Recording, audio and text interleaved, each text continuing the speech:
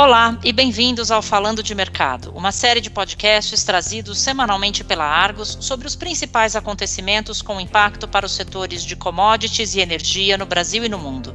Meu nome é Camila Dias, eu sou diretora da Argos no Brasil e no episódio de hoje eu converso com Fred Fernandes, repórter sênior para a América Latina do mercado de polímeros. Nós vamos falar sobre as perspectivas para esse mercado nos próximos anos. Bem-vindo, Fred. Oi, Camila, obrigado pelo convite, é um prazer falar com você.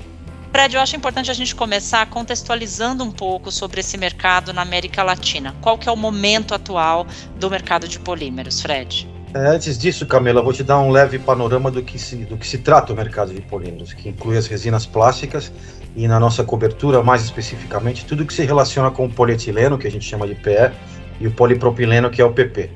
Esse mercado vem crescendo em todo o continente há muito tempo já. Como exemplo, a brasileira Braskem, que a gente bem conhece, é a maior produtora de poliolefinas das Américas. As poliolefinas são uma família de termoplásticos que incluem as resinas plásticas polietileno e propileno, como eu disse anteriormente.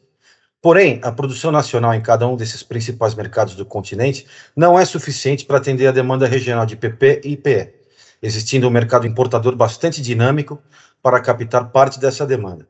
Os fornecedores mais tradicionais de PE e PP para os mercados latino-americanos são os Estados Unidos, a China e o Oriente Médio.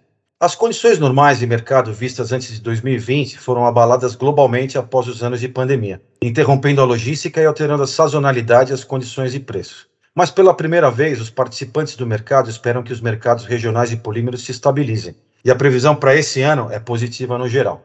Entendi, Fred. Agora, você poderia nos dizer mais especificamente quais são os principais produtores de polímeros da América Latina e onde que eles atuam? Sim, claro. Os principais produtores de polímeros como PE e PP na América Latina são a Braskem, aqui no Brasil, a Petrocuyo e a Dow Chemical também, na nossa vizinha Argentina, a Essentia, na Colômbia, Petroquim, no Chile, e a Braskem Idesa e a Pemex, no México. A Braskem é a maior produtora de PE e PP da região, com diversas unidades produtivas no Brasil e no México, onde opera sua joint venture Braskem Idesa, que é a principal produtora de PE daquele país. A norte-americana Dow Chemical tem uma presença bastante significativa na região também, por meio de suas joint ventures e parcerias com empresas locais, produzindo PE na Argentina. Fred, quem são os principais consumidores desses polímeros, ou qual que é o maior mercado da região? Sem dúvida nenhuma, o Brasil é o mercado de polímeros mais importante da América Latina, impulsionado por uma economia em crescimento e alto consumo para essa matéria-prima, né? O país é o maior produtor de polietileno e polipropileno da região e um importante player no mercado global, atuando também nos Estados Unidos e na Europa. Além disso, o mercado brasileiro deve continuar crescendo nos próximos anos, impulsionado pela crescente demanda por produtos plásticos em setores como embalagens, construção e transporte. No entanto, permanecem dúvidas se o novo governo do Brasil irá impor políticas mais protecionistas.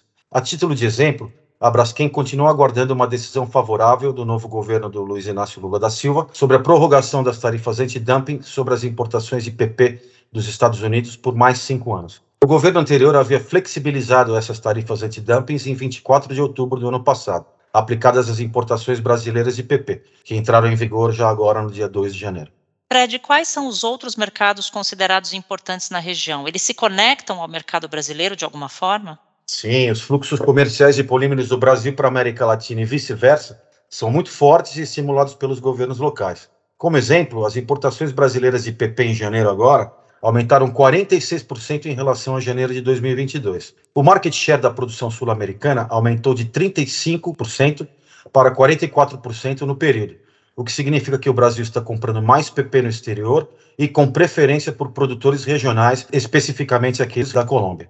Os mercados de polímeros na costa oeste da América do Sul, que incluem a Colômbia, o Equador, o Chile e o Peru, também estão crescendo rapidamente. A região possui recursos naturais abundantes, um mercado consumidor crescente e uma infraestrutura em desenvolvimento que contribuíram para o crescimento do setor de polímeros. Além disso, existem várias empresas multinacionais de grande porte operando na região, bem como produtores, comerciantes e distribuidores locais e regionais. O Peru é o segundo maior importador de PP da América Latina, atrás apenas do Brasil. As exportações colombianas de polipropileno também são muito fortes, principalmente para os vizinhos da América do Sul. No entanto, as questões políticas em curso podem ser um problema para o crescimento nessa região, como a turbulência pela qual passa o Peru nesse momento. A Argentina também possui um mercado importante para polímeros, que está crescendo e muito impulsionado por um mercado consumidor crescente e forte demanda por produtos plásticos, apesar de fatores macroeconômicos como alta inflação e problemas cambiais. O país possui uma indústria petroquímica bem desenvolvida, com grandes produtores de polietileno e polipropileno, conforme mencionado anteriormente. A expectativa é de que o mercado continue crescendo na Argentina nos próximos anos, principalmente após as próximas eleições presidenciais, que serão realizadas em novembro desse ano, uma vez que o atual governo não tem conseguido tornar competitivo o mercado local de polímeros, principalmente em questões de importação. Finalmente, o mercado de polímeros no México é um dos maiores da América Latina, também impulsionado por um grande mercado consumidor e uma economia em crescimento. O país é um grande produtor de polietileno e polipropileno, com grandes empresas atuando no setor. O intercâmbio de resinas plásticas entre México, Estados Unidos e Canadá também é crescente, sendo que o México está mais conectado com os Estados Unidos do que com os países latino-americanos no que diz respeito ao comércio de polímeros, especialmente no caso de PE e PP, com compradores locais ou no México, que geralmente não estão dispostos a arriscar importações do exterior, além daquelas da América do Norte.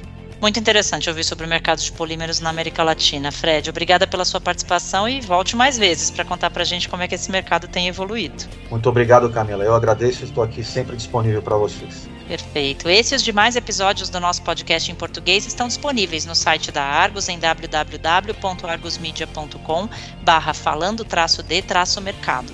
Visite a página para seguir acompanhando os acontecimentos que pautam os mercados globais de commodities e entender os seus desdobramentos no Brasil e na América Latina. Voltaremos em breve com mais uma edição do Falando de Mercado. Até logo!